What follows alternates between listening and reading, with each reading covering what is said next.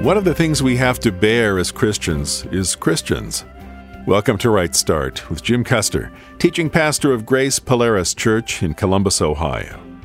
Paul doesn't sugarcoat the situation in his letter to the Colossians. Sometimes we're just going to have to put up with each other. We are family, after all. But unlike our BC selves, we now have the resources to enable that patience. Here's Jim. In Colossians chapter 3, the apostle is describing what you ought to experience when you come into the presence of a group of Christians. And as you watch them react with each other, as you see a local church, this is what you should be witnessing. These are the things that you should see happening. He tells us in Colossians chapter 3, beginning at verse 12, "Therefore," he writes, "as the elect of God, holy and beloved, put on tender mercies, kindness, humility, meekness, long-suffering." Now, folks, those qualities are in short supply. They don't make it in the media because they are so rare. And often when they are attempted, they are fake and they are manipulative. But to see a genuine manifestation of kindness, thoughtfulness, generosity, tenderness, long-suffering, gentleness, to see that happening among people is a compelling, absolutely compelling argument that those folks must have resources. They must have a supply. They must be experiencing something that makes them radically different in our world. Why? Well, because the world is more characterized by the things that are written up here in verse 5. Paul says we're to put to death your members which are on the earth, fornication. Hey, you can see a lot of that today. Pornographic stuff. My. It's all, that's pretty common. Uncleanness, rampant. Passion, unbridled anger, passion. Why, it makes the news every day. And how about this business of evil desire? People hatching schemes that are evil and sinister and malicious and violent. You see that all around you. Covetousness. Covetousness is what drives materialism. Covetousness simply means I'm not satisfied. I want more. More what? More of whatever there is. And that translates to idolatry. See, that's the world in which we live. That's the way people expect life to be lived. That's life in the, quote, real world, end of quote. But look what Paul says. Because of these things, the wrath of God is coming upon the sons of disobedience. See? And then he goes on to say, you once walked that way. You were just like that. All of us were just like that. That was what life was about for us. Selfish, arrogant, driven, restless, covetous. See, that's the way man is. That's the way women are. That's the way society functions. And it says that God has already issued an opinion about those things, that those things are worthy of his wrath. Our friend here at the bus stop is not aware of that yet, is he? That he is actually under the wrath of God. And that it's only God's forbearance that keeps God from giving him his just payment. That these things violate, these things offend the standard that God expects of us when he made us in his image and after his likeness. These are all symptoms of a deep sickness. They are not qualities of a well person. Something is radically wrong, so radically wrong that God's wrath is impending, ready to break out upon them. And the writer goes on, Paul goes on, and he says in verse 8, now you yourselves are to put off also these: anger, see, wrath. That's our world. Malice, blasphemy, filthy communication, lying one to another. All of these things are the experience of the average person. And they accept them as being normal. And when they come into an environment or where they meet an individual who exhibits a different set of responses, meekness, gentleness, kindness, thoughtfulness, courtesy, patience, that's a startling demonstration that God is alive and that God is operating in human lives. God is in the business of producing in people a different spirit, a different life. While we were traveling on our vacation, we stopped at a restaurant, and it was Sunday morning, and we don't often get the chance to be at the restaurant first. We are usually here until all of you've gone to the restaurant, and all the other folks from other churches have gone to the restaurant, and all the folks have gotten up late and go to the restaurant. So this was a unique experience on a Sunday morning to be sitting in a restaurant at 11:15. And we were aware, as we looked around us, that many of the folks there had not bothered to go to church that morning. And we were aware that some would soon be coming from church services. So Tricine and I said they're playing a game. I wonder if we can pick out who the Christians are. Now, how would we recognize people who have been to church? Now they've left the church, you see, and now they're back out in, quote, the real world. Can we pick them out? Are they evidencing distinctive qualities that we would say, yeah, she's one of us, yeah, for sure? Well, what would they do? How would they behave? How would they be different? And then we got real critical and wondered if we could pick out the preachers. Now, I want to tell you, we could pick out the dear black ladies who sing in the choir. They are animated. They are wonderful, happy people for the most part. And they are decked out to kill. They know what they are representing. Could we pick out the preachers? Finally, we saw a family come in, and I told my wife, I said, I'll bet he's the preacher. I'll bet that's the pastor's family. And she said, how can you tell? And I won't go there this morning. Just suffice it to say that there are people out there this morning in the world that you're going to be in touch with in just a few moments.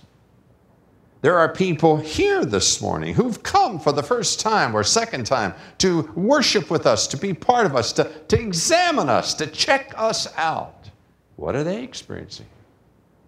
Have they yet this morning, for they've been here almost an hour, have they experienced any kindness? Has there been anything that they saw you and me doing that made them say, How do you think they feel about this radical change of our platform? I hope they say, wow, these folks are very serious about this.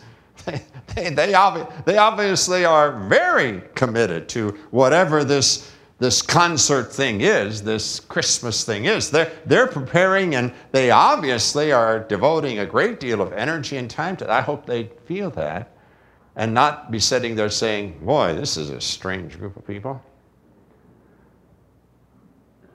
Or maybe they should say, this is a strange group of people. These folks are different.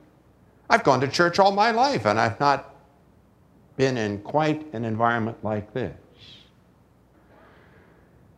Now, the apostle wants us to behave like the elect of God, and he's told us what those qualities are. There should be tender mercies. There should be compassion. There should be kindness. There should be empathy among us. A genuine spirit of love and care and concern. And it should exude from us and should embrace others. But the focus in this passage is primarily how we are behaving among each other. And it's when you come down to verse 13 that we touch on our particular topic this morning.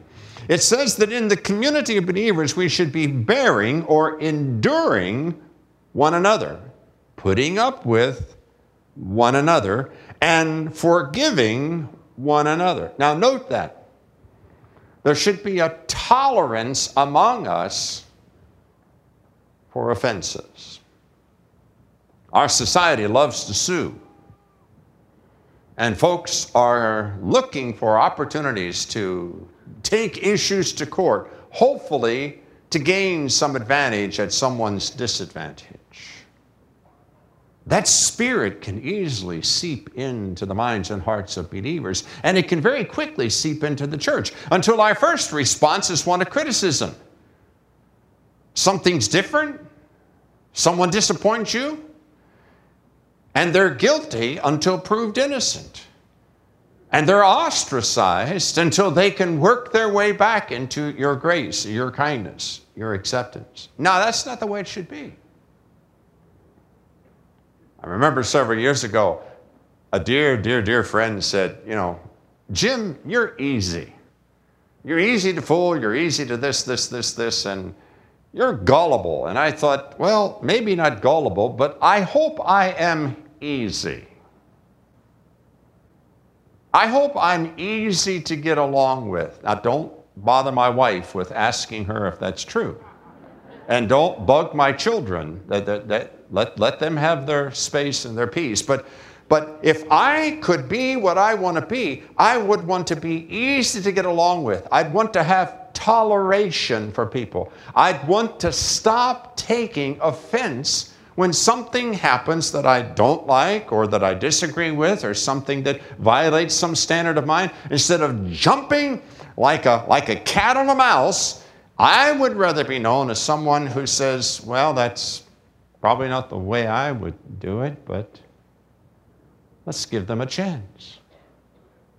See, that's what the Scripture wants the atmosphere of our church to be. The word translated bearing with one another is a strong word. It means to endure. It means to put up with. It means you gotta work hard. You really gotta work hard to make me mad at you. You gotta really work at it if you want to escape my friendship. I'm committed to you. I'm going to believe that what you are doing and what you have said and the occasion that has come up, that all of that has an explanation that can fit within the parameters of something that is good and acceptable, see? I'm going to believe the best of you. And I'm going to pray for and encourage the best for you. That's the idea. The idea is that you are part of a group who love you, who accept you, and who put up with your inconsistencies, your immaturity, and you know that they are not going to kick you out. You know that they are going to hang tough. That's the idea. Now, is that true among us? Are we known as a people who are easy? Oh, you say, we need to be tough on sin. No. No, you won't find that anywhere in Scripture. No. We need to be clear about sin. And we need to be concerned about sin because sin provokes the wrath of God. But we need to be people who are peaceful, gentle, meek, If this morning you got up with a tremendous burden upon your heart, God's Spirit had provoked you about something and convicted you about something that had been lying back there in your history or back there in the shadows or in the closet of your mind, and you really felt, boy, I'd like to do something about that. Could you come to us? Would you feel safe coming down after the service and saying, Pastor Jim, I want to deal with this? Would you feel safe talking to one of the elders or the deacons or their wives? Would you feel safe turning to the person next to you that you've known for years and saying, may I share with you a burden this morning? And would you pray with me? Would you feel free to do that?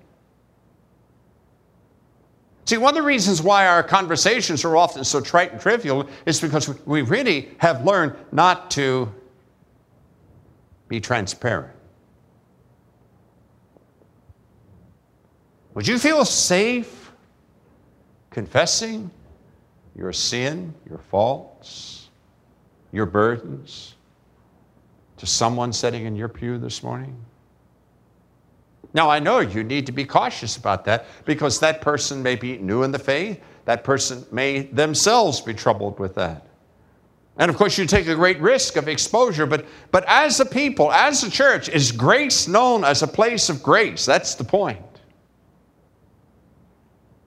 Because that's exactly where the conversation moves. The apostle says that we should be enduring each other, bearing one another, and forgiving one another. And then he gives this marvelous statement, this marvelous foundation for that. I was impressed this week as I came in to watch them. Now, you can't see them because they've covered them. But between this plank and, there you can see it. Look at this. See that? That's steel. That's metal. There are huge, long metal girders that go from here back there. You could do a lot of things on top there, and that's not even going to bounce. Because it's a firm foundation. We don't want anybody risking themselves either under it or on it. And so engineers and construction people have talked and designed and worked on a pattern so that there's a firm foundation. And although the people will be suspended, maybe 10 feet into the air, the foundation upon which they stand is just as solid as this. There's no danger up there. And the foundation under which this forbearing and forgiving ministry rests is the person and character and work of Jesus. That's what he says. Look at it, verse 13. Bearing one another and forgiving one another, if anyone has a complaint against any, even as Christ forgave you, so you also must do. The foundation for my forgiving ministry isn't that I'm that kind of personality. It's not that I've just gone soft or mushy.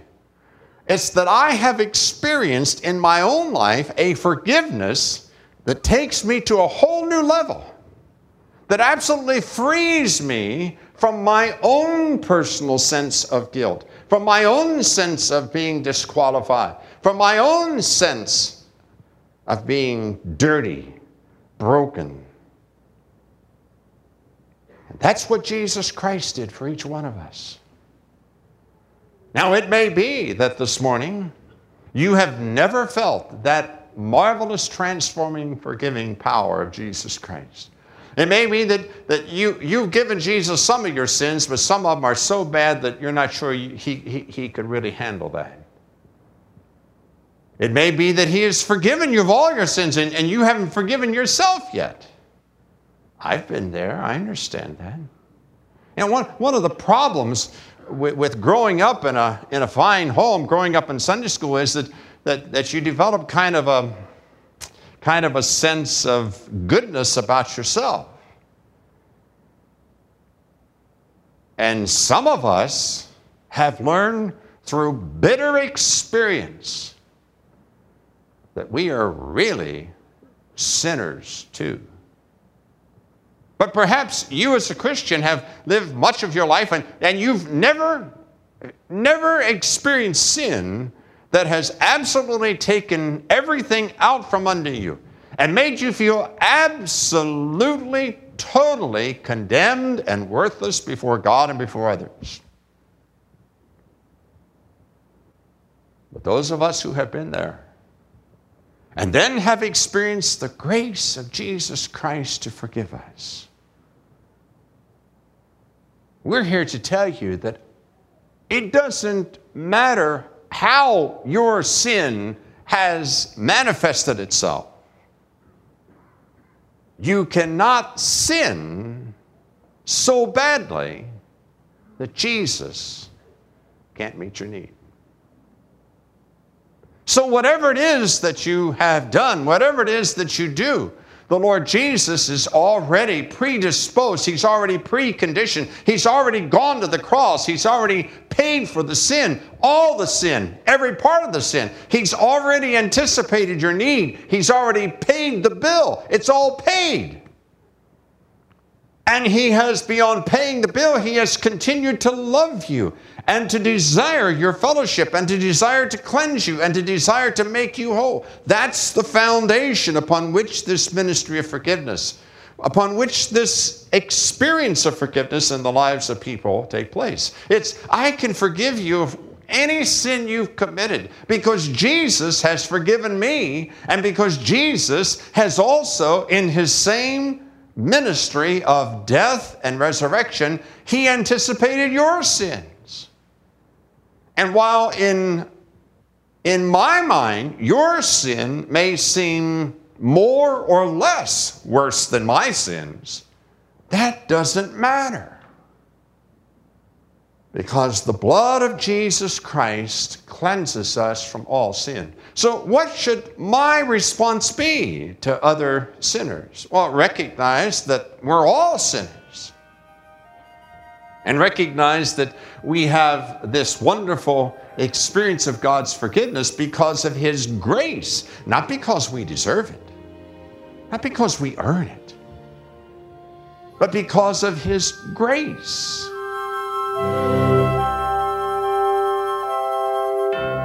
Only those who have been to the well of forgiveness themselves are able to pour out the grace of God for other parched souls. There's a lot to think about and apply in the 3rd chapter of Colossians. We hope you'll let the Holy Spirit impress particular thoughts from this message on your heart. It's called Forgiven People Forgive. One way to get the most out of this message would be to re-listen on CD. We'll send that to you for a gift of $7 or more. Also on CD, we're offering the 17 sermons in the series called The People of God for your donation of $59 or more.